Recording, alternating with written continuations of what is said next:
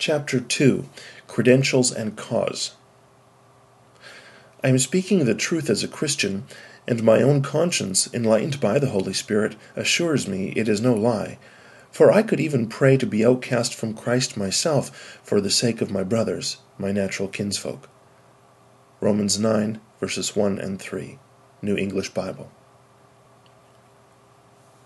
What has thus far been said gives, I believe, good reason for the writing of this book. The question may remain as to why I am the one writing it. One reason is my background and the perspective it gives. From babyhood up into my 60th year, my life was spent in association with Jehovah's Witnesses. While others, many others, could say the same, it is unlikely that very many of them had the range of experience that happened to be my lot during those years. A reason of greater weight is that circumstances brought to my knowledge information to which the vast majority of Jehovah's Witnesses have absolutely no access. The circumstances were seldom of my own making. The information was often totally unexpected, even disturbing. A final reason, resulting from the previous two, is that of conscience. What do you do when you see mounting evidence that people are being hurt, deeply hurt, with no real justification?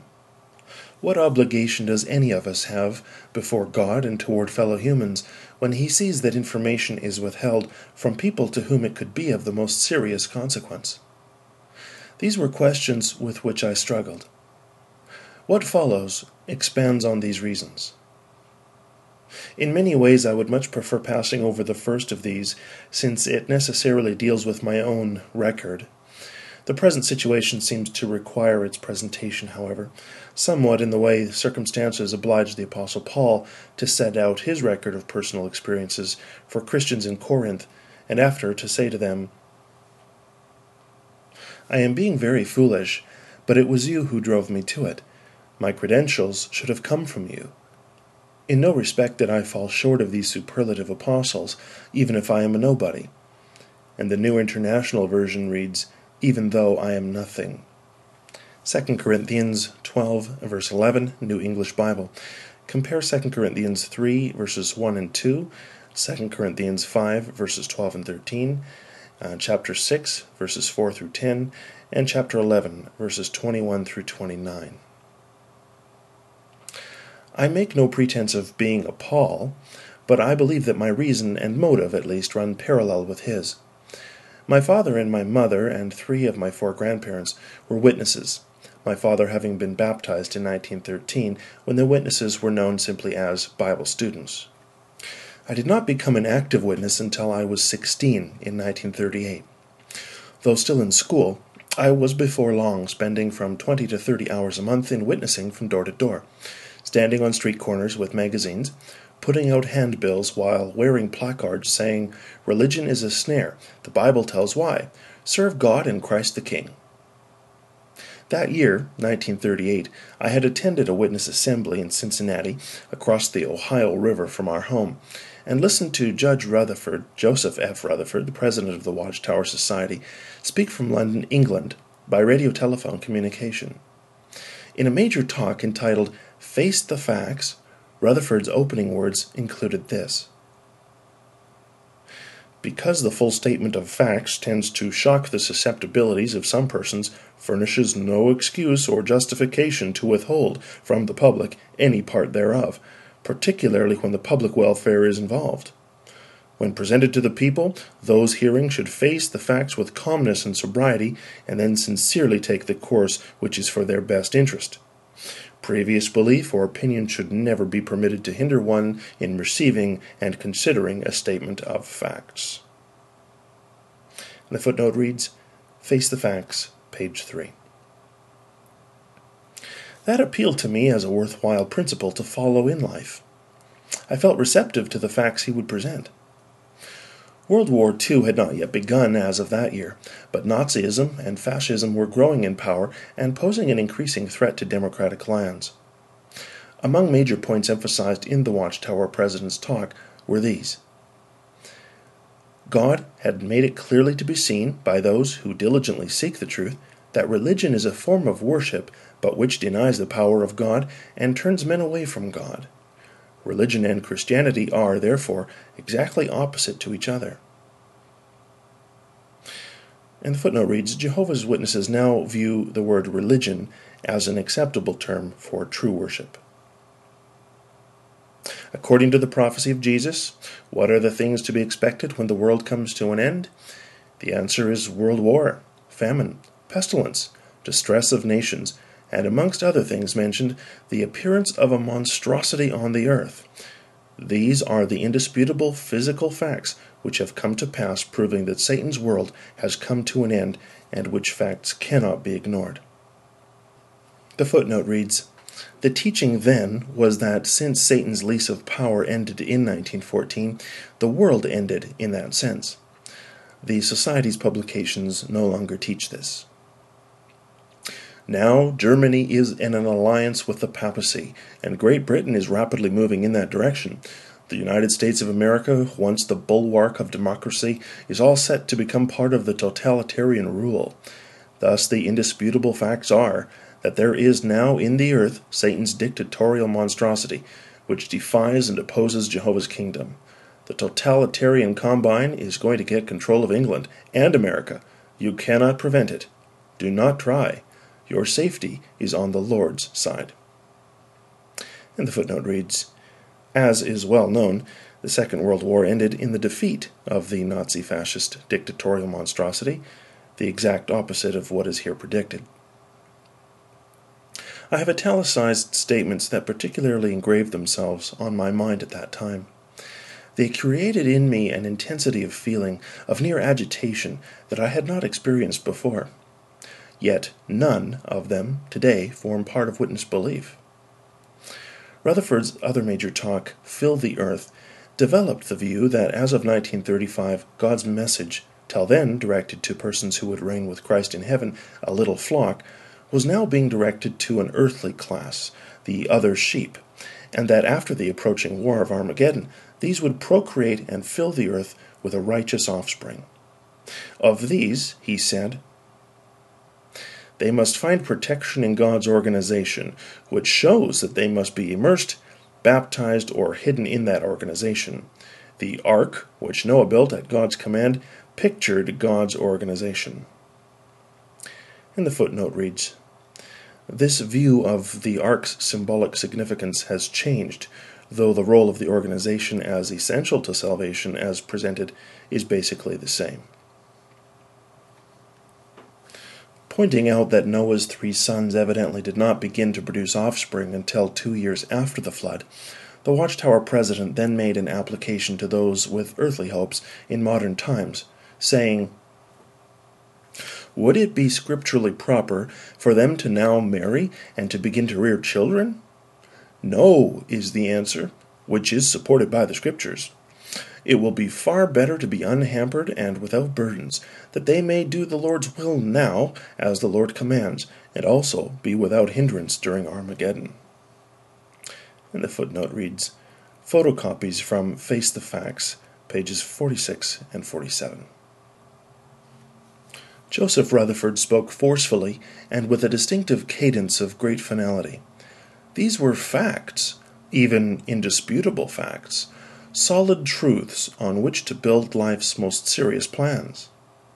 I was deeply impressed with the importance of the organization as essential to salvation, also that the work of witnessing must take precedence over, or at least militate against, such personal interests as marriage and childbearing. The footnote reads, it was not until 1959, when I was 36, that I finally married. My wife and I are childless, having been vigilant in birth control for most of our marriage. In 1939 I was baptized, and in June 1940, on graduating from high school, I immediately entered full-time service in witnessing activity. That year was a turbulent one for the world and for Jehovah's Witnesses. World War II was underway. The work of Jehovah's Witnesses came under governmental ban in several countries, and hundreds of Jehovah's Witnesses were imprisoned. In the United States, large numbers of school children of Jehovah's Witnesses were being expelled for refusal to salute the flag, viewed as a form of image worship. The witness stand of neutrality toward war often inspired violent antagonism on the part of those priding themselves on their loyalty and patriotism. Vicious mob attacks were starting to spread. That summer of 1940, our family went to Detroit, Michigan to attend a major witness convention. A spirit of intense anticipation prevailed, a sense of being under siege. At the close of the assembly, Judge Rutherford indicated that this might be the last assembly we would have before the Great Tribulation struck. When the autumn of 1940 came and I put my summer clothes away, I remember thinking that I would likely never take them out again, that either Armageddon would have come, or we would by then all be in concentration camps, like many witnesses in Nazi Germany. Mob violence reached a crescendo during the early 1940s. In Cornersville, Indiana, I attended a court trial of 2 women witnesses charged with seditious activity. Riotous conspiracy was the charge, simply because they studied Watchtower publications as part of a home study group. The trial ran 5 days, and on the last day, after night had fallen, the jury brought in its verdict of guilty. On leaving the courthouse, the defense attorney, a witness named Victor Schmidt, and his wife were violently assaulted by a mob and were forced to walk, in a driving rain, the entire distance to the city limits. On the way, the horror of the situation caused Schmidt's wife suddenly to begin to menstruate.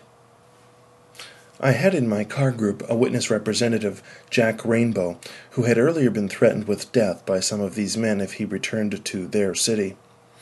On arriving at the city limits and there seeing Schmidt and his wife, followed by a remnant of the mob, I felt obliged to take the risk of picking them up, and was able to do so. Another witness had attempted this, but only got a broken car window for his efforts. Schmidt's wife broke out into hysterical screaming when we got her into the car. Her husband's face was bruised and covered with blood from deep cuts where he had evidently been hit with brass knuckles. The footnote reads, see the 1975 Yearbook of Jehovah's Witnesses, pages 186 to 188. The photo above, from my personal files, shows the way Victor Schmidt looked after we brought him to his home and helped him from his blood-stained clothes. To experience firsthand such raw and callous intolerance left a vivid impression on my young mind. I felt all the more convinced of the rightness of my course with those who were quite evidently the true servants of God. Later, as a tactic recommended by the Watchtower Society's legal counsel Hayden Covington, a large group of 75 witnesses from the Cincinnati, Ohio area, including my parents, my 2 sisters, and myself, traveled to Cornersville in a blitzkrieg witnessing effort. With one exception, we all, men, women, and children, were arrested and wound up in various jails, being locked up for 1 week until bail could be worked out. Still in my teens, it was the first time at experiencing the feeling that comes with seeing a massive metal door swing shut, hearing the bolt shoved in place, and realizing that your freedom of movement is now taken from you.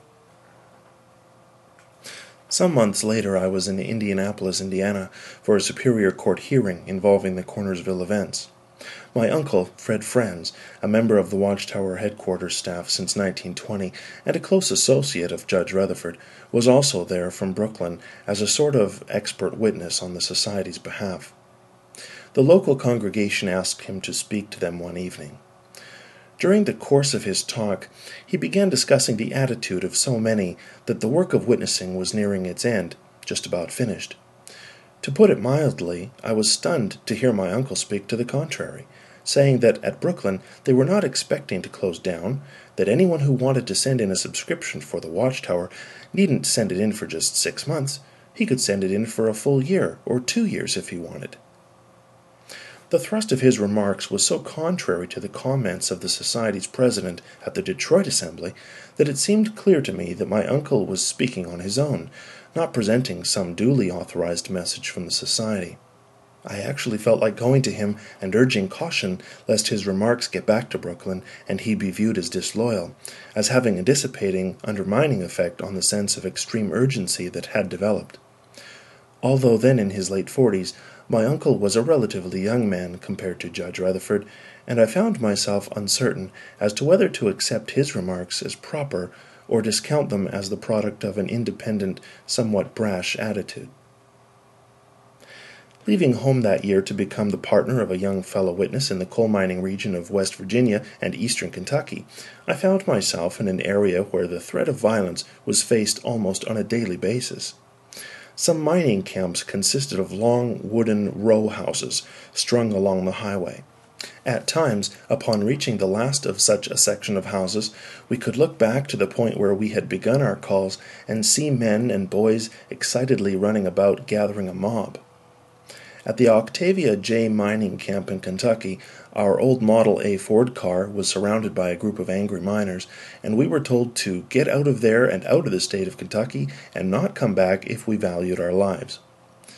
Attempts to reason only provoked greater anger.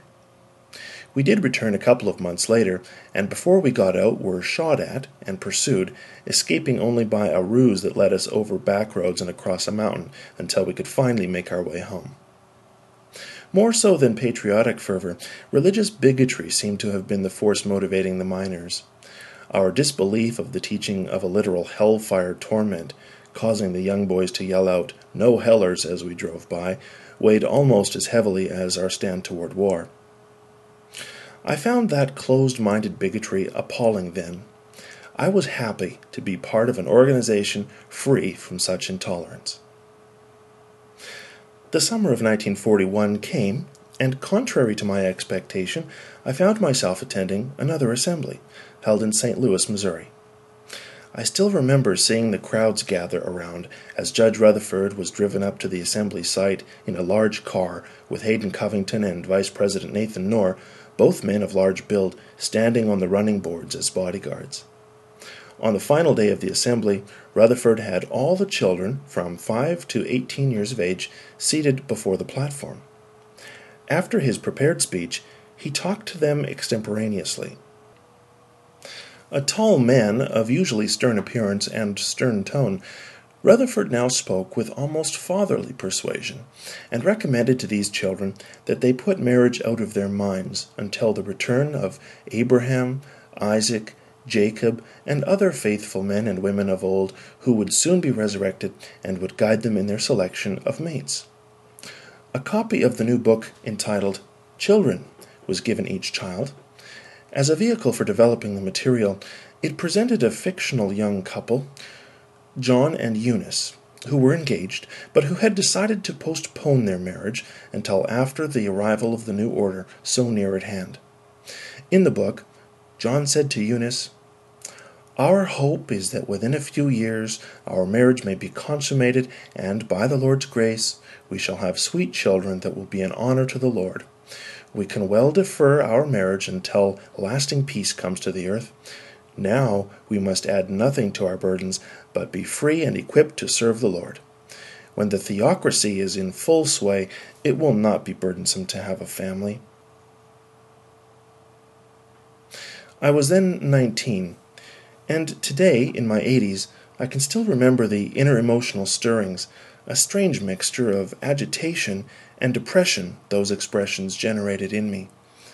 At my age back then, to be confronted with statements of that kind, that, in essence, called upon me to make a decision and set aside interests in marriage for an indefinite time, had an unsettling effect.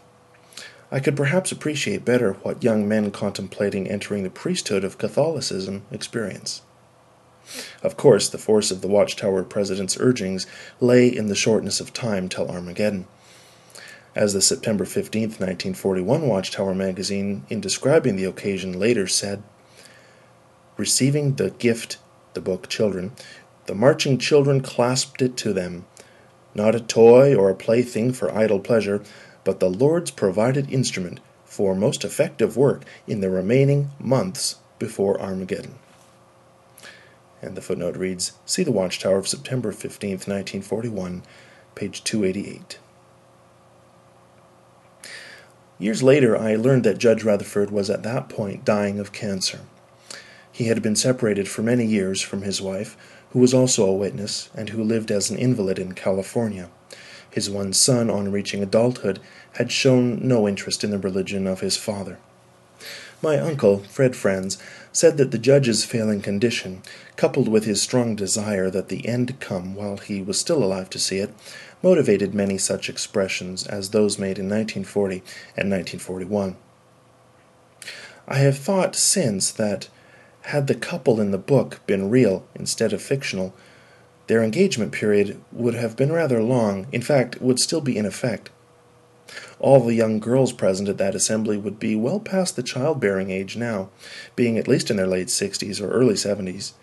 Some of those who were then present as children, however, did loyally follow through on the counsel heard, and remained single through what might be called their normal marriageable years and on into bachelorhood and spinsterhood. In 1942, a special pioneer assignment in Wellston, Ohio, brought other experiences. Another young witness and I lived in a small trailer house, a homemade box on wheels, 6 feet wide and 14 feet long. It had no insulation whatsoever in the walls, and our small coal stove held a fire for, at most, a few hours.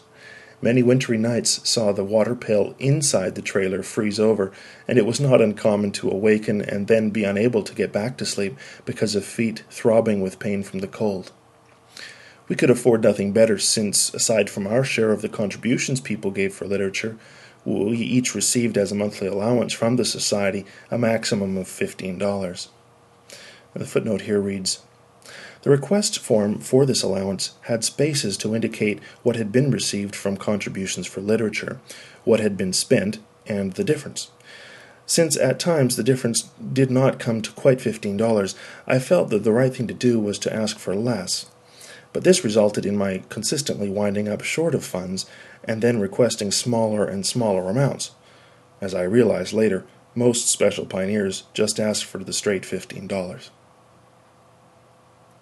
During the better part of a year, our main meal of the day usually consisted of boiled potatoes, oleomargarine, and day-old bread, which was half the cost of fresh bread. My partner had an old car, but we rarely had the money to put fuel in it. In this town, too, animosity flared. At one time or another, young boys broke every window in the trailer. One night I returned home to find it thrown completely over on its side. I again experienced arrest and spent a night in the local jail. The place literally crawled with bedbugs, and unable to bring myself to lie on the jail bunk, I spent the entire night sitting on an empty tin can someone had left in the cell. In 1944, an invitation came to attend a missionary school, the Watchtower Bible School of Gilead, for a 5-month course. Upon graduation, and while awaiting a missionary assignment, I spent a year and a half in traveling work, visiting congregations in a circuit that took in the state of Arizona and a large section of California. When visiting congregations in the San Diego, California area, I spent 5 nights at Beth Sarim, meaning House of Princes. This was a large home built by the Society, and said to be held in trust for the faithful men of old, from Abel onward, to be used by them upon their resurrection. Judge Rutherford, who had had some lung problems, spent the winters there during his life. I recall that the place gave me somewhat of a sense of unreality. San Diego was a nice city, the home was a fine, upper-class residence, but I could not see why the men I had read about in the Bible would have any interest in being placed there. Something did not seem to fit. And the footnote reads, "Not many years later, Beth Sarim was sold. The belief in the return of the faithful men of old before Armageddon was also set aside." First assigned to France as a missionary, I was unable to go due to the refusal of my draft board to grant me permission to leave the country. Though I had gained exemption from military service as a minister, they justified their refusal on the basis of my still being within the legal age limit covered by the military draft. Thereafter I was assigned to the island of Puerto Rico, viewed as still within the USA. Before leaving, in 1946, Nathan Knorr, now president of the Society, Rutherford having died in early 1942, talked to a group of us, all young men being sent out to do supervisory work in different countries as branch overseers. Among other things, he strongly stressed that if we wished to remain in our missionary assignments, we should avoid anything that might lead to courtship and marriage. The policy was, loss of singleness means loss of assignment. The footnote reads, basically the same rule applied at the international headquarters and all branch offices. In the mid-1950s, this rule was changed. Noor himself married. In Puerto Rico, it was not long before our missionary home group in San Juan consisted of one married couple, 7 young girls in their 20s, and me, all living in a 2-story, 6-bedroom house.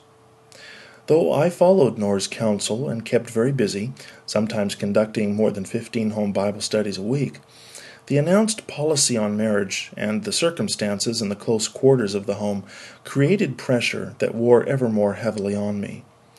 Bouts with dysentery and a paratyphoid infection with its intense spasms of intestinal pain and passage of stools of blood, and later a case of infectious hepatitis, did nothing to help. I worked in the office right through the cases of dysentery and paratyphoid infection, and was off only 1 week as a result of the hepatitis, though I felt so weak I could hardly climb the stairs to the office. After 8 years, the combined strain brought me near to a nervous breakdown. Upon writing the President, I was relieved of my branch responsibilities. I had not requested this, and was given the option of returning to the United States to do traveling work there. I asked to be allowed instead to remain in my assignment in Puerto Rico, and was transferred to another town. Though the town Aguadilla was one for which I felt no attraction, I had requested it since it seemed the need was greater there. Within a year or so, I was assigned to do traveling work, visiting congregations in the islands and in the neighboring Virgin Islands, lying to the east of Puerto Rico. An added feature was that periodically the Society asked me to make trips to the Dominican Republic, where the work of Jehovah's Witnesses had been banned by the government of dictator Rafael Trujillo. The purpose was primarily to smuggle in copies of the Watchtower literature. I did so a number of times, and then in 1955 was asked to try to deliver a petition personally to the dictator. Knowing that people who incurred his disfavor had a way of simply disappearing, I accepted the assignment with a measure of apprehension. The footnote reads, though of medium height, my average weight while in the Caribbean was only 117 pounds.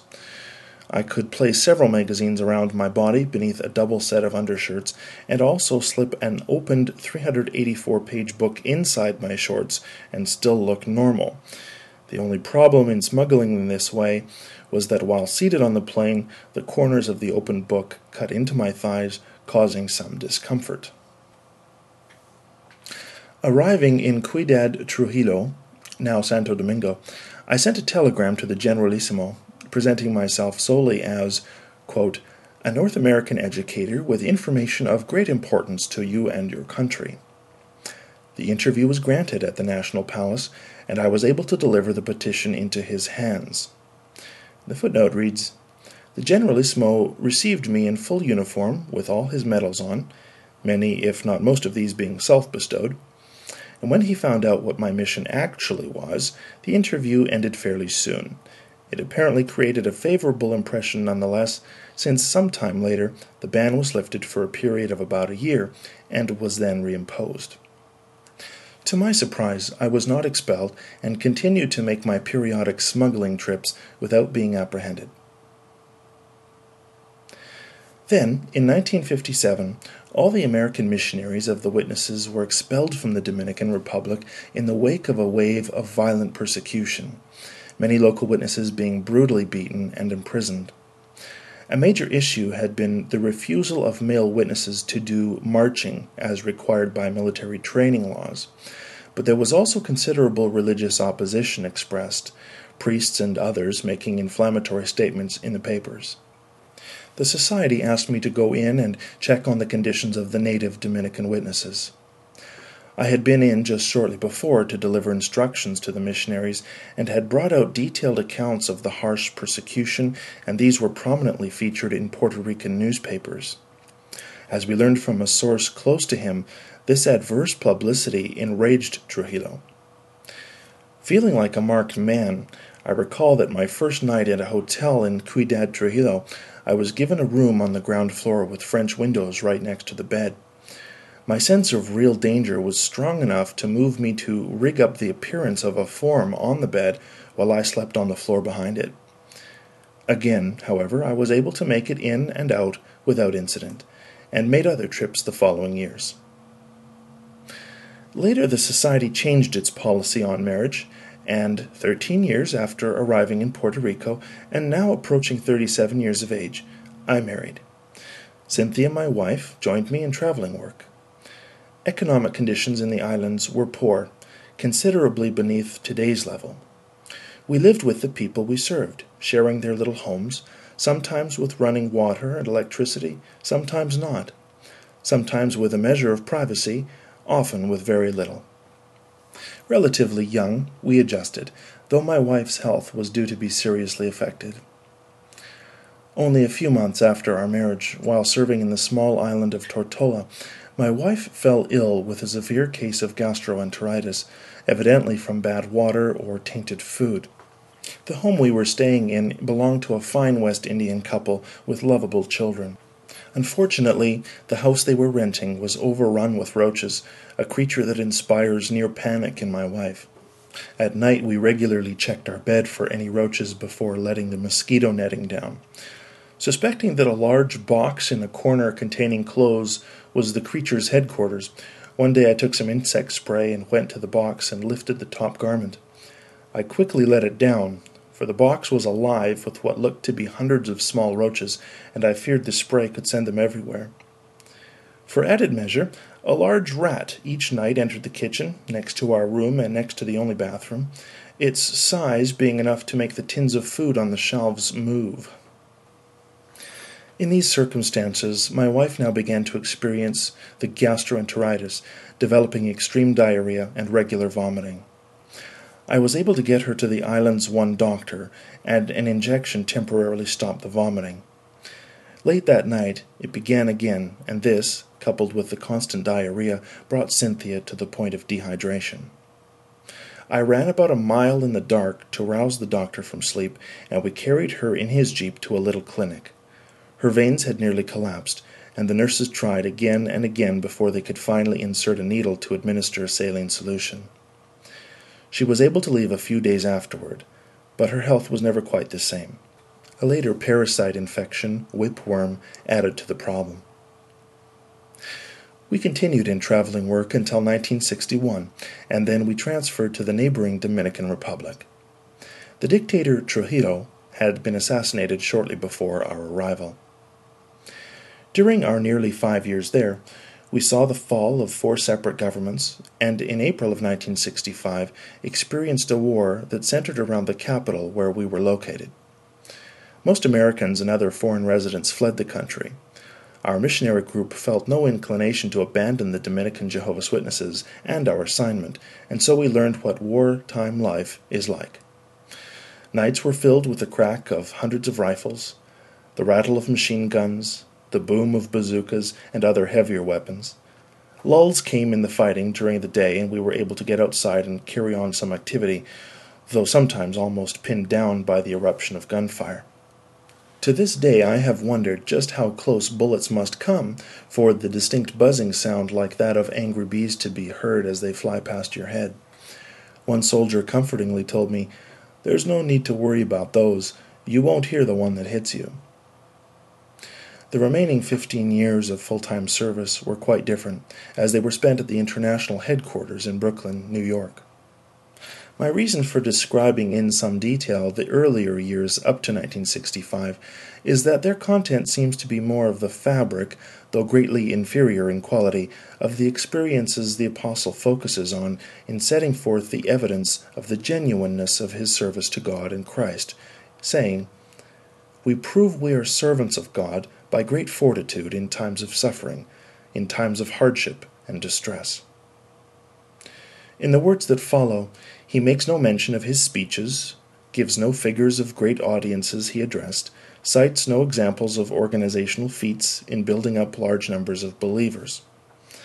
I make no claim that what I went through was any more than what many others have experienced, either as missionaries of Jehovah's Witnesses or of other religions. The record is simply set out for the reader to decide upon its relative worth, particularly as regards assessing the validity and integrity of the information supplied in the rest of this publication. Circumstances and consequences. We cannot but speak of what we have seen and heard. Acts chapter 4, verse 20, Revised Standard Version. What I saw, heard, and experienced during the next 15 years had a great impact on me. Whether the reaction of the reader will coincide with mine, I have no way of knowing, but one thing is certain, and that is that no one could understand what brought me to a crisis situation without knowing these developments. The proverb is apt, when one is replying to a matter before he hears it, that is foolishness on his part and a humiliation. Proverbs 18 and 13. The year before the war in the Dominican Republic, and following an attack of dengue fever, which left my nerve endings hypersensitive, I had attended a 10-month course at Gilead School. At the close, the Society's president, N.H. Knorr, asked me to leave my missionary service in the Caribbean and come with my wife to the international headquarters, called Bethel, in Brooklyn, where I would serve in the writing department. Though doubtless this would have been viewed as an honor by others, I frankly had no interest in leaving the place where I was. Speaking to Brother Knorr in his office, I explained how much I enjoyed my current assignment, enjoyed the people, enjoyed the work. This apparently was viewed as a lack of appreciation for the opportunity offered.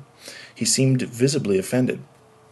I then told him that I simply had wanted him to know my feelings, my love for missionary activity, and that I would accept the change of assignment. A few months after our arrival, and after I had done some work in writing, President Knorr showed me into an office containing a table piled high with stacks of typed papers, and asked me to undertake the development of a Bible dictionary. The papers were the result of assignments that had been parceled out to 250 men around the world. Those assignments, however, were generally made on the basis of the person's organizational position, as branch office personnel, factory overseers, and so forth. Few of the men had writing experience, and fewer still had either the experience, the time, or the library facilities for doing research. I believe it can be conservatively said that at least 90% of the submitted material was not used. I began with Aaron, and continued with Aaronites, A.B., Abaddon, and so on. But the impracticality of one writer undertaking the task soon became obvious. First, a director of the Watchtower Society, Lyman Swingle, was assigned to aid in the project. Shortly thereafter, Edward Dunlap, the registrar of the Gilead School, was also assigned. Eventually, Reinhard Lengat and John Wischuk of the service and writing departments respectively joined the project group. Others shared intermittently for varying periods, but the 5 persons mentioned carried the project through until the 1,696-page reference work called Aid to Bible Understanding was completed 5 years later. The footnote reads, "Subjects were assigned to us by Carl Adams, the writing department overseer. Insight on the Scriptures, a 2-volume set with very minor revisions, replaced Aid in 1988. Near the start, President Knorr made a statement that proved a key factor in our approach to the project. It was not intended the way we understood it, but that undoubtedly was fortuitous. Talking to those of us then assigned, he said, "We just want to present what the Bible says. There's no need to look up everything in the Society's publications." His intent in saying this, as we realized later, was so that the project could get done more quickly, and so that it would produce something relatively small, a handbook, as he later expressed it. By just restating what was in the particular Bible verses relating to a subject, with very little additional clarification, there would be only a minimal amount of time needed for research. We misunderstood him to mean that we should strive always to present what the Bible actually said, rather than feel obliged to present things the way the Watchtower publications presented them. A considerably different kind of publication resulted than otherwise would have been the case. The material sent in by the 250 men, almost without exception, presented information according to the accepted viewpoint of the Society's publications. Our research often revealed differences. The Society's president, Franz, was acknowledged as the organization's principal Bible scholar. On a number of occasions, I went to his office to inquire about points. To my surprise, he frequently directed me to Bible commentaries, saying, "Why don't you see what Adam Clarke says, or what Cook says, or, if the subject primarily related to the Hebrew Scriptures, what Sonsino commentaries say?" Our Bethel library contained shelf after shelf after shelf filled with such commentaries. Since they were the product of scholars of other religions, however, I had not given much importance to them, and, along with others in the department, felt some hesitancy, even distrust, as to using them. As Carl Klein, a senior member of the writing department, sometimes very bluntly expressed it, using these commentaries was "sucking at the tits of Babylon the Great," the empire of false religion according to the Society's interpretation of the great harlot of Revelation. And the footnote reads, "I find it hard to believe he meant this as seriously as it sounded, since he made use of the commentaries himself, and knew that Franz used them quite frequently." The more I looked up information in these commentaries, however, the more deeply impressed I was by the firm belief in the divine inspiration of the Scriptures the vast majority expressed.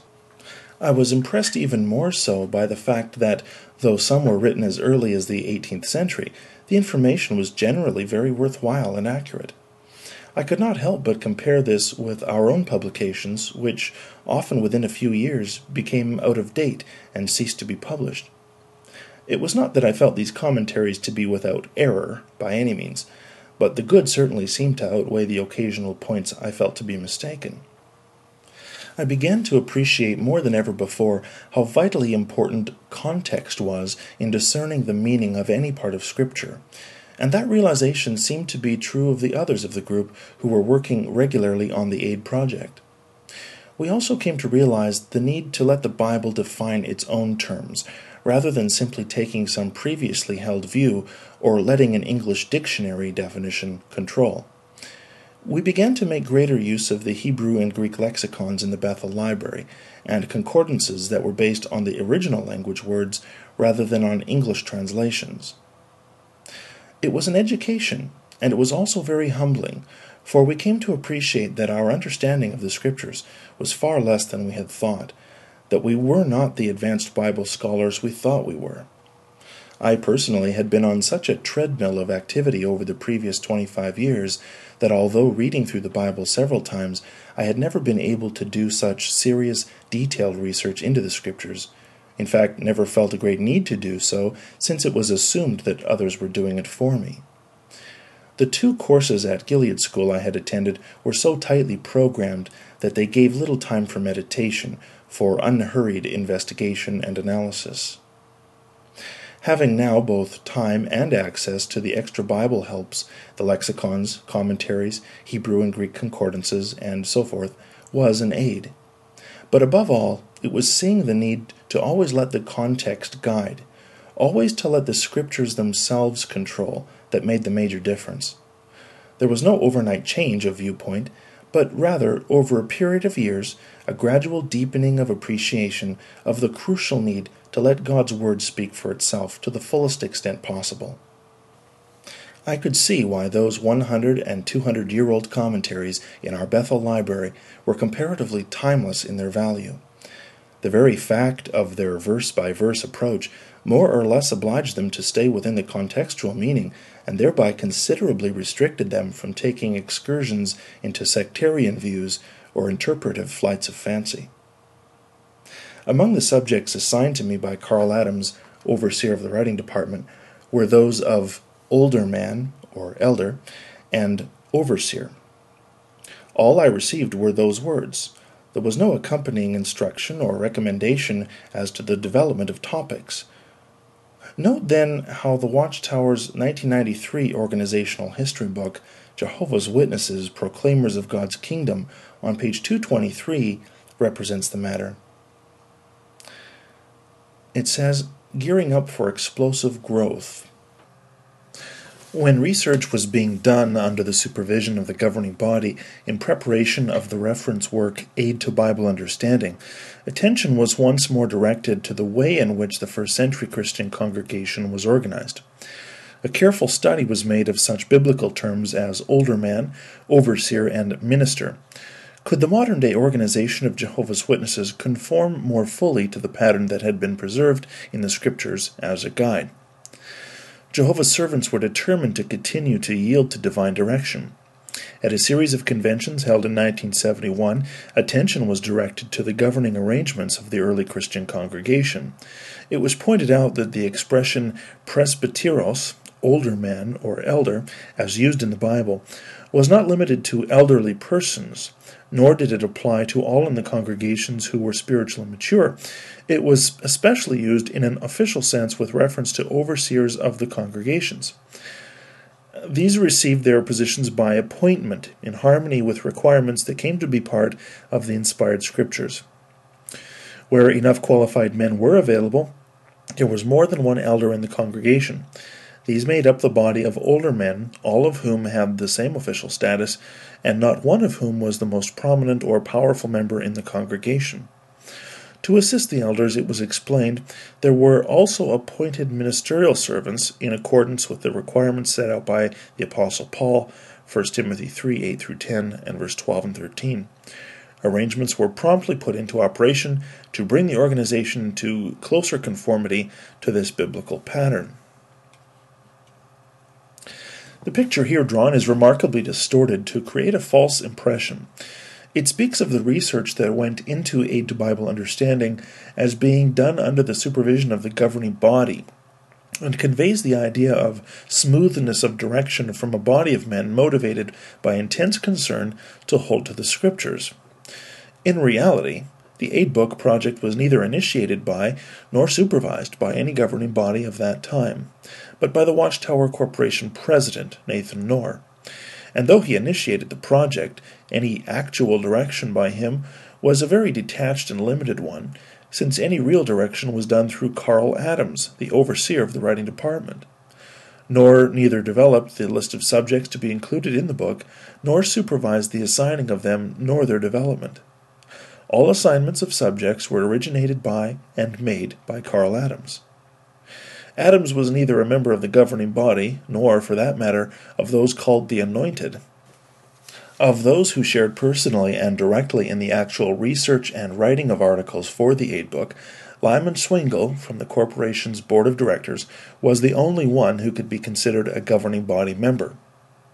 And his assignments came from Carl Adams, and he worked under Adams' supervision, turning in whatever he wrote to Carl for editing and approval, as was true of the rest of us working on the project. Nathan Knorr and Fred Franz eventually read some of the finished articles, but Knorr left it up to Carl Adams to select whatever articles Carl felt they ought to read. These were remarkably few. As stated, when the subjects of older man, elder, and overseer were assigned to me, all I received in the assignment were those titles. Nothing more. I was not then a member of the governing body, and what developed was not the result of guidance by any governing body, nor even by Carl Adams. My uncle, Fred Franz, had some input, but only as a result of my personal initiative, and his subsequent actions seemed almost a denial of that input. It was quite evident that the result of my research was something unexpected, even viewed as not particularly desirable by either Nathan Knorr or Fred Franz. That research revealed that the arrangement relating to elders and the congregational direction in Bible times was very different from the position then held by Jehovah's Witnesses, where a more or less monarchical arrangement prevailed. Each congregation was under the supervision of a single individual, a congregation servant or congregation overseer. The term overseer applied only to him, and any others were viewed as his assistants. The scriptural arrangement of bodies of elders had been summarily ended in 1932 by Judge Rutherford due to a lack of cooperation on the part of some elders with the Society's programs and policies. The footnote here reads, "Generally, in justifying this action, focus is placed on the lack of cooperation by some elders in sharing in the door-to-door witnessing, which was now being strongly promoted. They are represented as men who are only interested in conducting meetings and giving talks. It is never mentioned that the Watchtower president himself, Judge Rutherford, followed exactly the same course. The explanation given was that his responsibilities did not allow for him to share in the door-to-door activity. Back to the paragraph. His position as president gave Rutherford the necessary authority to take such a stand, and all congregations were invited to vote for the disbanding of bodies of elders and their replacement by a society-appointed service director. For the next 40 years, there were no bodies of elders in the congregations. That is why the New World Translation of the Bible published by the Society in the 1950s regularly used the rendering older men rather than elders, a then officially discredited term. And the footnote here reads, later editions of the New World Translation use elder, but only in Revelation, in texts referring to the 24 elders by God's throne. Back to the paragraph. Somewhat disturbed by what my research revealed, I approached my uncle with the evidence. His response took me by surprise. "Don't try to understand the scriptures on the basis of what you see today in the organization," he said, and added, "Keep the aid book pure." I had always looked upon the organization as God's one channel for dispensing truth, and so this counsel sounded unusual, to say the least. When I pointed out that the Society's New World Translation rendering of Acts chapter 14, verse 23, evidently inserted the words "to office" in connection with the appointment of elders, and that this somewhat altered the sense, he said, "Why don't you check it in some other translations that may not be as biased?" The footnote reads, later editions of the New World Translation also dropped this added phrase. The first editions had read, "Moreover, they appointed older men to office for them in the congregation, and offering prayer with fastings, they committed them to Jehovah." Back to the paragraph. I walked out of his office wondering if I had actually heard what I had heard. In future days, I was to remind him of these statements on more than one occasion during governing body sessions. Admittedly, that conversation strongly affected my approach to Scripture. I deeply appreciated the integrity toward scriptural truth his remarks indicated. That made his later reaction to the final results all the more puzzling, disturbing. After completing the subjects older man and overseer, I submitted these. Normally, President Nathan Knorr and Vice President Franz would have not read the articles. However, Carl Adams, as head of the writing department, told me that upon reading the information, he went to Brother Knorr and said, "I think you should read this. It changes a lot of things." Go back now to the presentation made in Jehovah's Witnesses, Proclaimers of God's Kingdom, the second paragraph under the subheading Gearing Up for Explosive Growth. It is essentially a resume of the content of the articles I submitted, as a comparison with those articles in the aid book will show. The only exception would be the emphasis this paragraph places on the concept of an official status of elders. Now, I would obviously not expect the writer or writers of the book to mention who wrote those articles for the aid book. But from this paragraph and the start of the following one, the reader would understand that the articles led to a willing and almost immediate decision to bring everything into conformity to the scriptural arrangement pointed to. What actually did happen? As Carl Adams related to me, after reading the material, Knorr went into Fred Franz's office and, with considerable vehemence, said, "What does this mean? Does this mean we have to change everything at this late date?" Fred Franz replied, no, that he did not think that would be necessary, that the existing arrangement would be continued without problem. When Carl later passed this information on to me, I found it hard to believe, particularly in view of my uncle's earlier expressions to me. I felt obliged to go to his room one evening to inquire about it. He confirmed that he felt no need to make adjustments. Knowing that the aid book was to be released to the brothers in completed form that summer at the district assemblies, I asked what effect he thought it would have on them to read the evidence that there were bodies of elders in the first-century congregation, that all elders served as overseers, and then to find out that we had no intention of following this scriptural example. He said calmly that he did not think it would cause any problem, that the existing arrangement could be accommodated to the information in the aid book. I expressed deep concern that this setting aside of the scriptural precedent could be very unsettling to the brothers. Holding to his position, he related how brothers of earlier decades had reasoned that since Christ had taken kingdom power in 1914, there could rightly be changes in the way things were administered on earth. He added that he had believed and still believed that Christ Jesus would direct and administer the affairs of his servants earthwide by the use of, or through the office of, just a single individual, and that this would be the case until the new order came. The tenor of these expressions seemed so different from those he had made on earlier occasions that I found it difficult to reconcile them. Some time later, however, the vice president prepared some convention material that indicated that a change in the congregational direction would take place. When the copy of this material reached Carl Adams, he saw the implications and immediately contacted President Knorr, saying to him, "I think you had better talk with Brother Franz again. I believe he has changed his mind." Brother Knorr did, and Brother Franz had, and the 40-year-old arrangement changed as a consequence.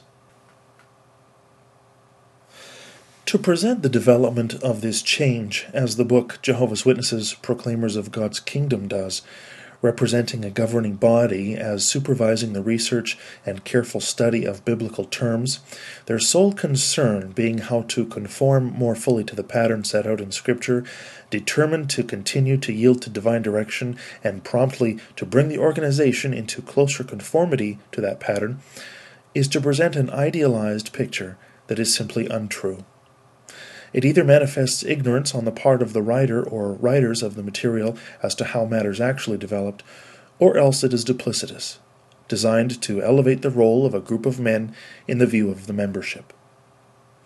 The reality reveals instead how heavily control was vested in a few individuals, and how one man's rather idiosyncratic decision, that of Fred Franz, could affect the direction a worldwide organization could take. When the subject chronology was assigned to me, this similarly led to serious questions. The footnote reads, "I was also assigned most of the historical subjects dealing with the rulers and history of Egypt, Assyria, Babylon, Medo-Persia, and others." Back to the paragraph. A major teaching of Jehovah's Witnesses is that Bible prophecy had pointed to the year 1914 as the end of the Gentile times of Luke chapter 21, verse 24, and that in that year Christ Jesus actively took up his kingdom power and began to rule invisibly to human eyes.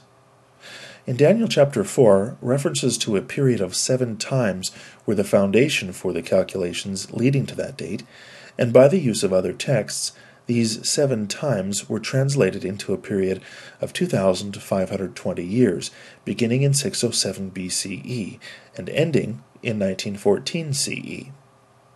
The starting date, 607 BCE, was held to be the time of the destruction of Jerusalem by Babylonian conqueror Nebuchadnezzar. I knew that the 607 BCE date seemed to be peculiar to our publications, but did not really know why. Months of research were spent on this one subject of chronology, and it resulted in the longest article in the aid publication. Much of the time was spent endeavoring to find some proof, some backing in history for the 607 date, so crucial to our calculations for 1914. Charles Ploeger, a member of the headquarters staff, was at that time serving as a secretary for me, and he searched through the libraries of the New York City area for anything that might substantiate that date historically. We found absolutely nothing in support of 607 at all. All historians pointed to a date 20 years later. Before preparing the material in the aid book on archaeology, I had not realized that the number of baked clay cuneiform tablets found in the Mesopotamian area and dating back to the time of ancient Babylon numbered into the tens of thousands. In all of these, there was nothing to indicate that the period of the Neo-Babylonian Empire, in which period Nebuchadnezzar's reign figured, was of necessary length to fit our 607 date for the destruction of Jerusalem.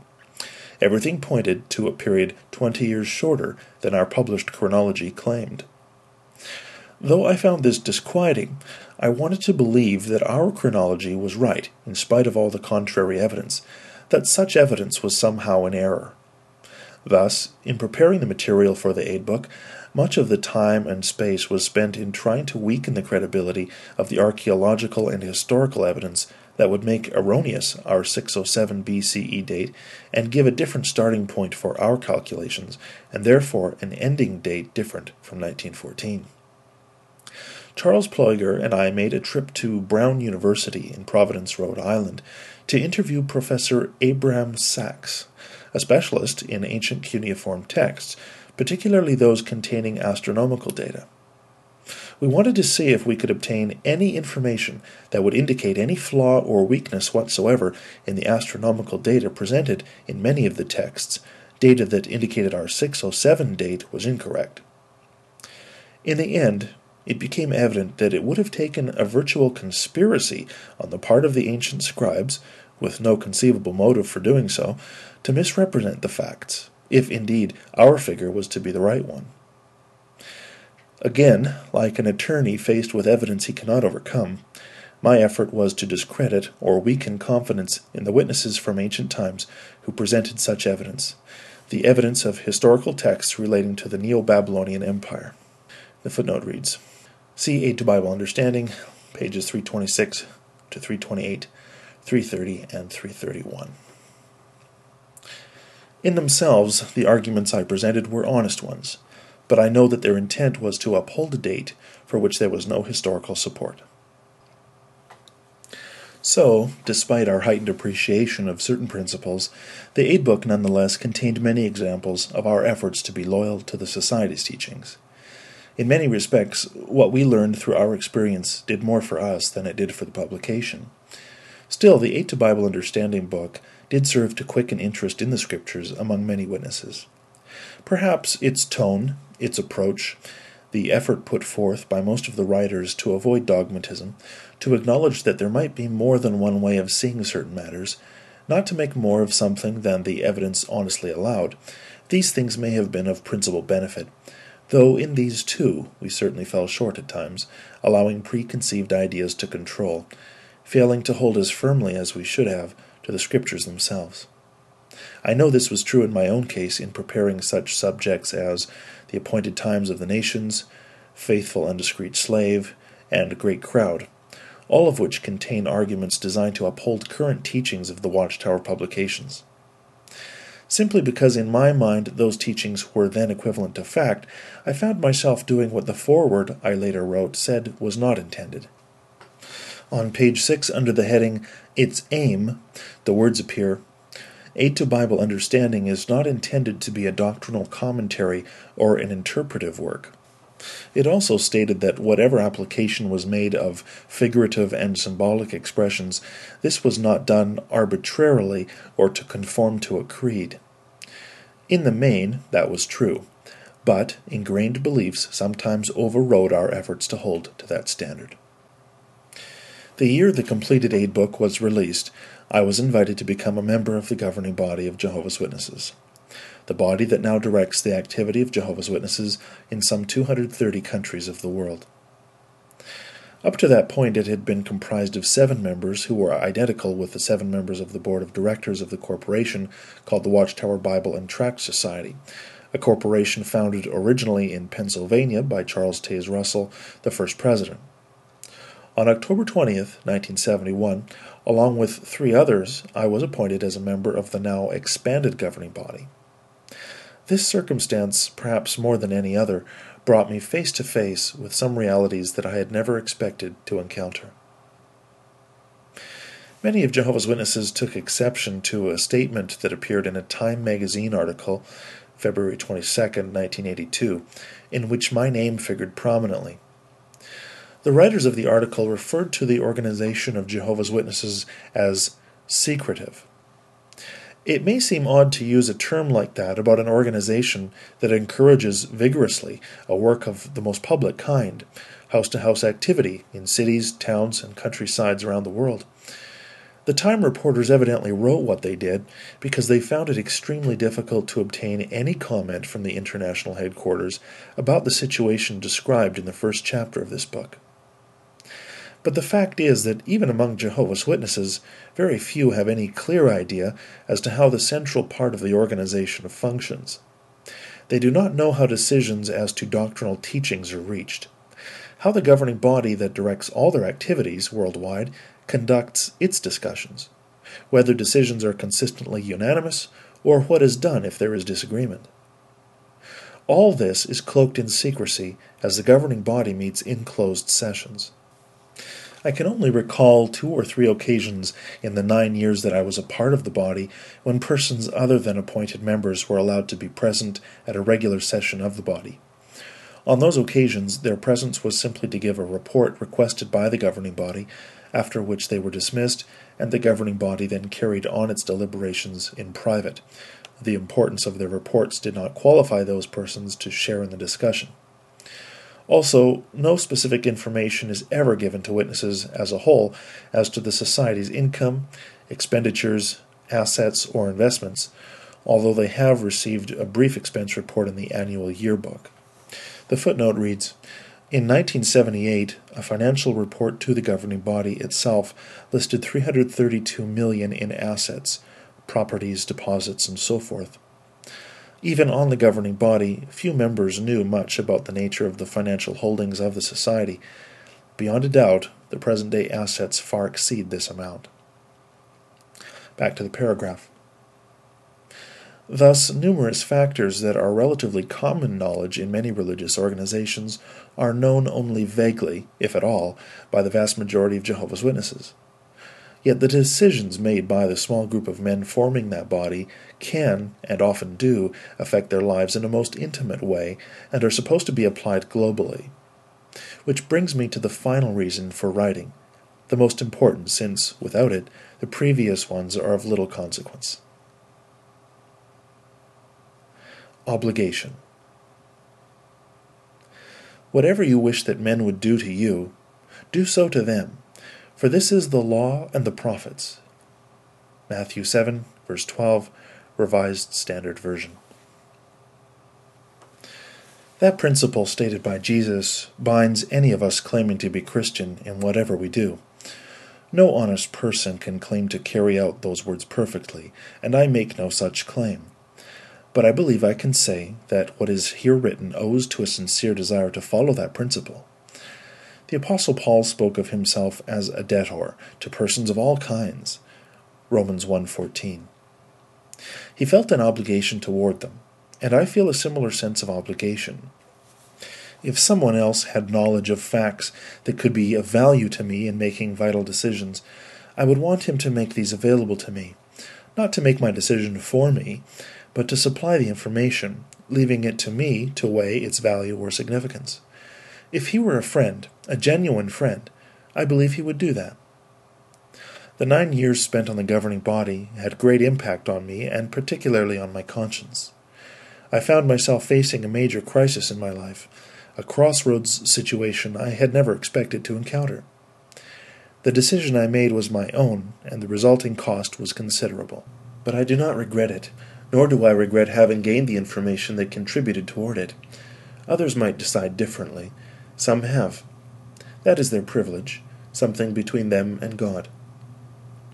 After I resigned as a member of the governing body in May 1980, I received numerous calls from newspapers and magazines wanting information about the situation existent within the organization. I consistently directed the inquirers to the headquarters in Brooklyn. The inquirers, in turn, consistently said that they had tried that avenue with no success. No comment. My reply was that I simply could not be their source of information.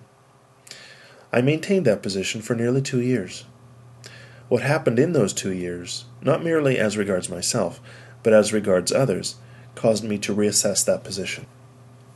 During those 2 years, the motives, character, and conduct of persons who conscientiously disagreed with the organization were portrayed in the worst of terms.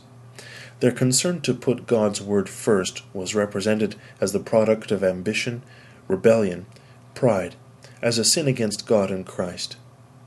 No allowance was made for the possibility that any of them acted out of sincerity, love of truth, or integrity to God. No effort to distinguish was made, but all were lumped together. Any misconduct or wrong attitude on the part of some who had left the organization was attributed to all who have left. For those who did display a wrong attitude, no effort was made to appreciate the part that frustration, disappointment, and hurt may have played in that conduct. An enormous amount of rumor and even gutter-level gossip circulated among witnesses internationally. Faithful Christians with high standards of morality were spoken about as being wife-swappers, homosexuals, hypocrites, egoists interested in establishing their own personal cult. Older ones were often dismissed as being mentally disturbed or senile. The only ones who could have possibly restrained such talk, simply by pointing out the possibility that such persons could be genuinely sincere, could have true concern for conscience, as well as by reminding the sowers of rumor how repugnant false testimony is to God, these persons in reality contributed to the spread of rumor by what they published. And the footnote cites Exodus 20 verse 16, Leviticus 19 verse 16, Psalm 15 verse 3, and 1 Peter chapter 2 verses 21 through 23. Back to the paragraph. Consider, for example, this material found in the August 15, 1981 Watchtower, pages 28 and 29, circulated in the millions of copies in many languages around the earth. From time to time there have arisen from among the ranks of Jehovah's people those who, like the original Satan, have adopted an independent fault-finding attitude. They do not want to serve shoulder to shoulder with the worldwide brotherhood. Rather, they present a stubborn shoulder to Jehovah's words. Reviling a pattern of the pure language that Jehovah has so graciously taught his people over the past century, these haughty ones try to draw the sheep away from the one international flock that Jesus has gathered in the earth. They try to sow doubts and to separate unsuspecting ones from the bounteous table of spiritual food spread at the kingdom halls of Jehovah's Witnesses, where truly there is nothing lacking. They say that it is sufficient to read the Bible exclusively, either alone or in small groups at home. But, strangely, through such Bible reading, they have reverted right back to the apostate doctrines that commentaries by Christendom's clergy were teaching 100 years ago, and some have even returned to celebrating Christendom's festivals again, such as the Roman Saturnalia of December 25. Jesus and his apostles warned against such lawless ones. Thus, in one paragraph, persons are described as, like Satan, independent, fault-finding, stubborn, reviling, haughty, apostate, and lawless. What had they actually done to earn this array of charges? Among the wrongs mentioned is that of disagreeing in some unspecified way with some unspecified part of the organization's teachings, also holding that God's inspired word alone is sufficient and that large meetings in a building are non-essential. Could these things of themselves place a person in a Satan-like category described? Nothing is said to indicate otherwise, and, incredible as it may seem, in the minds of many witnesses, including elders and traveling representatives, this has been considered enough to so categorize them and to deal with them accordingly. Compare this blanket condemnation with articles in the June 22, 2000 issue of Awake. They warn that generalizations tend to obscure important facts about the real issues in question, and they are frequently used to demean entire groups of people. A paragraph on page 6 reads, Name-calling. Some people insult those who disagree with them by questioning character or motive instead of focusing on the facts. Name-calling slaps a negative, easy-to-remember label onto a person, or group, or an idea. The name-caller hopes that the label will stick. If people reject the person or the idea on the basis of the negative label, instead of weighing the evidence for themselves, the name-caller's strategy has worked. Reread the Watchtower material on the preceding page and compare it with this statement. The thrust of the Awake article is to defend Jehovah's Witnesses against labels such as sect.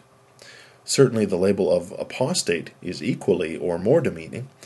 yet witnesses are expected to apply it to any member who may disagree with positions taken by the leadership. The practice of tarring everyone with the same brush is unfair and therefore unchristian. The reasons why people separate from the witness organization are many and varied, and the number who do leave on a yearly basis is remarkable. Tabulating the world reports for the years 1970 through 1999, one finds that a total of 6,587,215 persons were baptized worldwide. The organization customarily estimates that 1% of those associated die each year.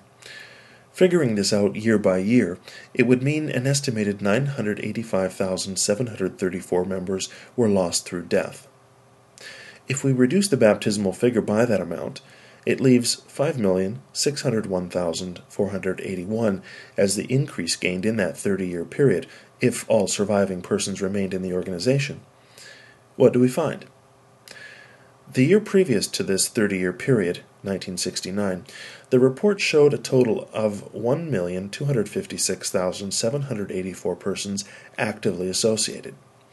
Adding 5,601,481 to that number gives a total of 6,858,265 that should be associated in 1999. But the report for that year shows only 5,912,492 associated. That means that during the 30-year period, some 945,773 persons, nearly a million, left the organization or ceased activity. This is equal to 14% of the total number of new members baptized. Specific examples from the 1999 World Report illustrate graphically the situation currently prevailing in many countries, particularly the industrialized nations. For the 12 major Western European countries and for the British Isles, the report provides the following figures. Number baptized in 1999, 21,376. Average publishers reporting in 1998, 933,043. Average publishers reporting in 1999, 923,143. Although 21,376 new persons were baptized, there was a decrease in total publishers of 9,900. That means that over 31,000 persons either left or became inactive during that period. For 3 major Pacific Rim countries, Japan, Korea, and Australia, the following figures result. The number baptized in 1999, 12,162. Average publishers reporting in 1998, 325,316. The average publishers reporting in 1999, 325,972. Again, 12,162 entered as newly baptized persons, yet the growth was only 656 persons. Hence, 12,162 entered and 11,506 left or became inactive. For the United States and Canada, similar results are seen. The number baptized in 1999, 34,123. Average publishers reporting in 1998, 1,055,950. The average publishers reporting in 1999, 1,051,124. Although 34,123 were baptized, the number of publishers decreased by 4,826, meaning that 38,949 left or became inactive between 1998 and 1999. If we combine the figures for all these 19 major countries listed, we reach a total of 67,661 baptized. But rather than a growth of equal numbers, the 1999 figures show a decrease of 14,070, meaning that in those 19 major countries, 81,731 left or became inactive. Since worldwide the 1999 report showed a 2% increase, it is clear that some countries did experience growth. But the revolving door situation in the major countries listed is not only notable, it is striking. Particularly since, aside from Japan and Korea, they represent the countries that figure earliest in the history of the Watchtower Society, the countries of its initial development and growth. The reasons for persons leaving or ceasing activity are multiple. I have no illusions that all of the nearly 1 million persons who left the organization during the 30-year period from 1970 to 1999 did so for reasons of conscience, or that every one of them is necessarily a humble, rightly motivated person more concerned about truth than about self. Many quite evidently are not. Some have pursued a course of immorality, either before or after leaving. Some who left because of disagreement have become guilty of the same wrongs they objected to, expressing vindictiveness, using ridicule, half-truths, and exaggerations. Some have even created disturbances at meetings or assemblies of Jehovah's Witnesses, conduct that I find deplorable. But I know personally many, many persons who are not like that, who give every indication of being decent, God-fearing, compassionate persons. If viewed from a selfish standpoint, they had everything to lose and nothing to gain from the stand they took and the course they have followed thereafter. In many cases, it was not some unkind treatment they themselves experienced that disturbed them. It was seeing such treatment meted out to others, seeing people suffer because of the rigidity, narrow-mindedness, even arrogance of men in charge, elders and others, or recognizing the hurtful effects of certain edicts of the organization that did not rest on a solid scriptural foundation. Rather than disgruntled, vindictive complainers, they have simply pleaded for greater compassion, a closer adherence to the example of God's own Son, the master of the Christian household of faith. This feeling for others is, I believe, a decisive factor as to the genuineness of motive. Similarly, a concern for truth, a concern not to be guilty of misrepresenting God's own word, a concern not to be hypocritical in appearing to believe what they do not believe, support what they cannot support conscientiously, or condemn what they cannot see the Scriptures itself condemns. Such concern is, I think, also determinative as to the genuineness of motive in taking any such stand. I know many persons who clearly evidence such concern, yet who are labeled as apostates, antichrists, instruments of Satan. In case after case, the sole basis for such condemnation is that they could not honestly agree with all the organization's teachings or policies. I feel an obligation toward such persons. In virtually every instance, a small group of 3 to 5 men, a judicial committee, met with them in secret meetings, where those who came as witnesses could only give their testimony but not stay to witness the discussion. Later, a brief disfellowshipping announcement was read to the congregation that presented none of the testimony and none of the evidence in support of the disfellowshipping action. After the reading of that announcement, no witness was supposed to talk with the persons disfellowshipped, thereby shutting down any possibility of their expressing themselves by way of an explanation to friends and associates. For them to have done so before the disfellowshipping would have been counted as proselytizing, undermining the unity of the congregation, sowing dissension, forming a sect. For anyone to talk to them afterward would jeopardize that person's own standing, make him liable for similar disfellowshipment. An effective quarantining is thus accomplished. A lid is placed on any further discussion of the matter. The record of the disfellowshipping hearing and any claimed evidence now resides in one of the many voluminous files at the Brooklyn Service Department, or the files of a branch office, stamped "Do Not Destroy." This file, containing the charges made against them, like their hearing, is also secret, not subject to review. The Scriptures tell us that a true companion is loving all the time, and is a brother that is born for when there is distress. Proverbs 17, verse 17. I once thought I had many, many such genuine friends, but when the crisis reached a decisive point, I found I had only a few. Still, I count those few precious, whether they said little or much on my behalf. Because of past prominence, people inquire about me. However, almost no one ever inquires about the others who lack such prominence, although they have suffered through the same experience with essentially the same costs and agonies. What must it mean to a mother who has seen a baby daughter come forth from her own body, has nursed that baby, cared for it through illness, has trained the young girl through the formative years of life, living her problems with her, feeling her disappointments and sadnesses, as if they were her own, shedding tears along with her tears. What must it mean to that mother to have her daughter, now an adult, suddenly reject her, and do so simply because her mother sought to be true to her conscience and to God? What must it do to a father or a mother to see a son or daughter married and be told, for the same reason, that it would be best if they not appear at the wedding? Or know that a daughter has given birth to a child, and be told that they should not come to see their grandchild? This is not imagination. Exactly those things are happening to many parents who have been associated with Jehovah's Witnesses. Consider here just one example from a mother in Pennsylvania who writes, "I have children in the organization, married, who at the time of my disassociation even offered for me to come to their home for a rest, and their opinion of me as a person was not altered.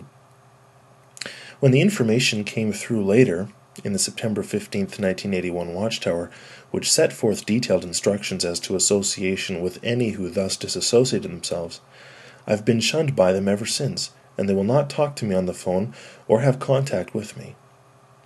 I've got to do something, but I don't know what. I make no move, lest it be a wrong move and alienate them further.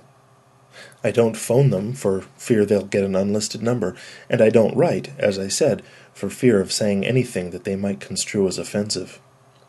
I've been hospitalized during this time for emotional exhaustion, and I've suffered an additional crisis, all within a short time of each event, which proved, unfortunately, overwhelming. Perhaps you share this experience. I do not know how I'm going to handle the loss of my children and future grandchildren. The loss is monumental. If my past prominence could now contribute in some way to the conscientious stand of such persons being considered with a more open mind, and could aid others to revise their attitude toward persons of this kind, I feel that such prominence would thereby have served perhaps the only useful purpose it ever had. I think here of the Apostle Paul's words when he says, "What we are is plain to God, and I hope it is also plain in your conscience." We are not trying to commend ourselves to you again, but are giving you an opportunity to take pride in us, so that you can answer those who take pride in what is seen, rather than in what is in the heart. Make room for us in your hearts. We have wronged no one. We have corrupted no one. We have exploited no one. I do not say this to condemn you. I have said before that you have such a place in our heart that we would live or die with you. 2 Corinthians 5, 11, and 12. Chapter 7, verses 2 and 3, New International Version. If the information presented in this book could help towards such one mother being viewed by her children, not with shame, but with pride for staying by her conscience, all the effort involved would be worth it. That is basically why this book will present things that I saw, heard, and experienced during my 9 years in the governing body of Jehovah's Witnesses. It is evidently necessary in order to get at the root of what is a heartbreaking problem for many, on both sides of the issue. What is presented is not intended as some kind of expose. While it is true that some things were shocking to me, they are not presented for their shock value. Their presentation is because they illustrate and exemplify very fundamental problems, very serious issues. They demonstrate the extremes to which loyalty to an organization can lead. How it is that basically kind, well-intentioned persons can be led to make decisions and take actions that are both unkind and unjust, even cruel. Names, along with times and places, will generally be cited because that seems necessary for a credible, factual presentation. I'm quite sure that without these, many would doubt or deny the factualness of what is said. Where these features seem unnecessary, and where they could, by their use, cause needless difficulty for individuals involved, names or other identifying factors will not be stated. I have sought to be fair in whatever quotations are made, not taking them out of context, not seeking to give them a meaning that is not there. I believe the quotations made are typical of the persons quoted, not something out of character with their usual outlook, approach, and personality. Nonetheless, I have kept a few quotations anonymous, because of wishing to avoid unnecessary difficulty for the individual or those closely related to that person. It is obviously impossible to do this in all cases, or the account would become meaningless. I believe, too, that none of us can expect to receive total exemption from the responsibility indicated by Jesus' statement, "I tell you that men will have to give account on the day of judgment for every careless word they have spoken, for by your words you will be acquitted, and by your words you will be condemned." Matthew 12:36 and 37, NIV. We may seek and gain forgiveness for wrong or hurtful things said, but we are still responsible for them. Some will likely condemn certain information as an airing of our dirty linen before the public. Strangely, these same ones generally do not object to the airing of the dirty linen of other religions, and may, in fact, take great interest in it, even publicize it widely. But they feel that what happens within their own religious organization should not be discussed outside its confines. The hard fact is, however, that within the community of Jehovah's Witnesses today, there is simply no possibility for such discussion to take place. Anyone's attempting to do so would be viewed as showing a rebellious spirit and would only result in further disfellowshipping. Since the information cannot be discussed within, and if it is not to be discussed outside the structure, that means it must be left undiscussed, ignored. Some, of course, would like it to remain that way, but is it right that it should? It is true that the Christian rightly relies on God to see all things and to be the true and final judge of all matters. Undeniably, He alone can fully and finally right all wrongs committed.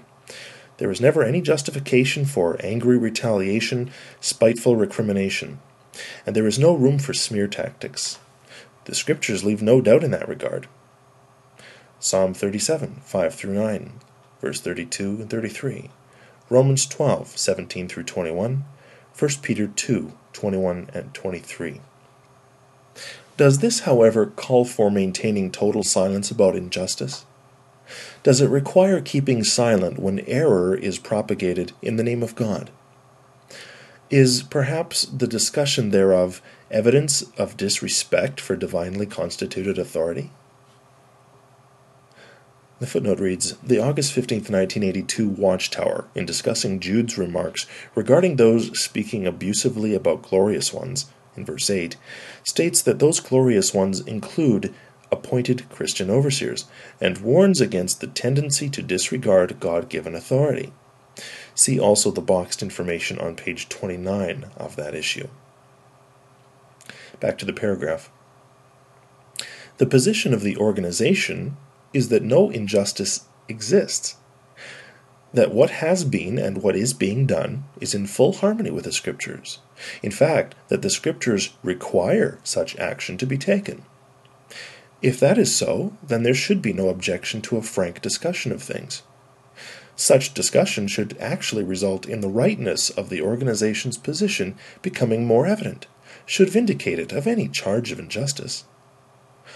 Only persons truly responsible for injustice prefer silence and seek to impose it, as has long been the case with dictatorial governments and authoritarian religions in past as well as in recent times. Do scriptural examples themselves urge against disclosure of wrongs when these involve persons in high places of authority? It does not seem so, since the work of the Hebrew prophets frequently focused on such ones, those prophets making known the ways in which Israel's leaders and men in authority, even high priests, had strayed from God's standards with resulting problems. Jehovah's Witnesses have often pointed to such candor and openness as one of the evidences that the Bible is truthful, genuinely God's book.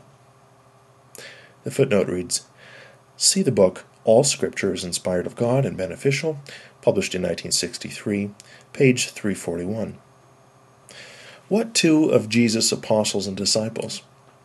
It was the very authority structure of God's covenant people, its Sanhedrin, its elders, and the divinely constituted priestly authority that objected strenuously to the publicizing done by the apostles of the unjust handling of Jesus' case. Acts 4, 5-23, Acts 5:17 through 40. In both cases, that of the Hebrew prophets and that of the Christian disciples, those publicizing the wrongs did so out of respect for, and in obedience to, a higher authority, and in the interests of the people who needed to know. Obviously, no one today has a divine commission as a prophet or an apostle. But one does not have to be a prophet to take a course that follows the example of God's prophets. Otherwise, Jesus' words would lose their meaning when, speaking to those who were reproached and about whom every sort of wicked thing was being said, he encouraged them to rejoice, saying, "For in that way they persecuted the prophets before you." Matthew 5:11 and 12. Compare James 5, verse 10 and 11. It was because they were following a parallel course that those Christians were receiving parallel treatment.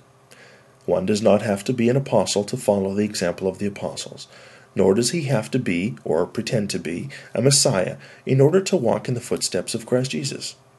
1 Corinthians 11 and 1, Ephesians 5 and verse 1, 1 Peter 2 and verse 21.